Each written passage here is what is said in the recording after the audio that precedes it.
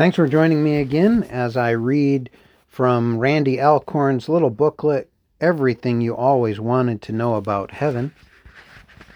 Continuing in Part 3, Life on the New Earth, a topical guide to our many questions about the eternal heaven. And today we continue with the topic of animals, and we look at this question. Will extinct animals live on the new earth? Revelation chapter 21 verse 5 says, Behold, I am making all things new.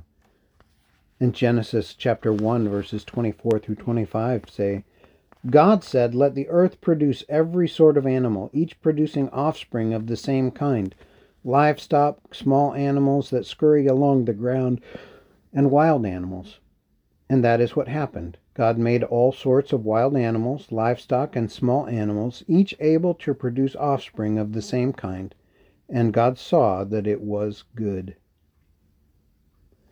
God spoke to Job of the Creator's magnificence seen in two great ancient creatures, Behemoth and Leviathan, in Job chapter 40 and 41.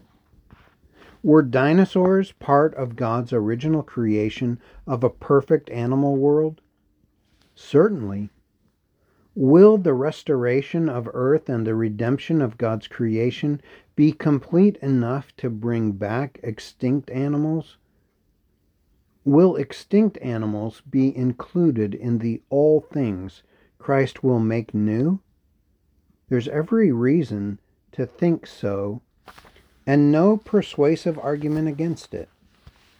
We should fully expect that extinct animals and plants will be brought back to life. By resurrecting most of His original creation, God could show the totality of His victory over sin and death.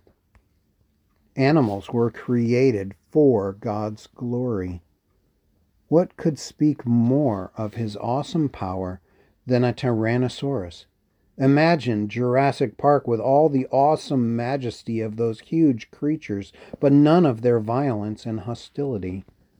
Imagine riding a Brontosaurus or flying on the back of a pterodactyl.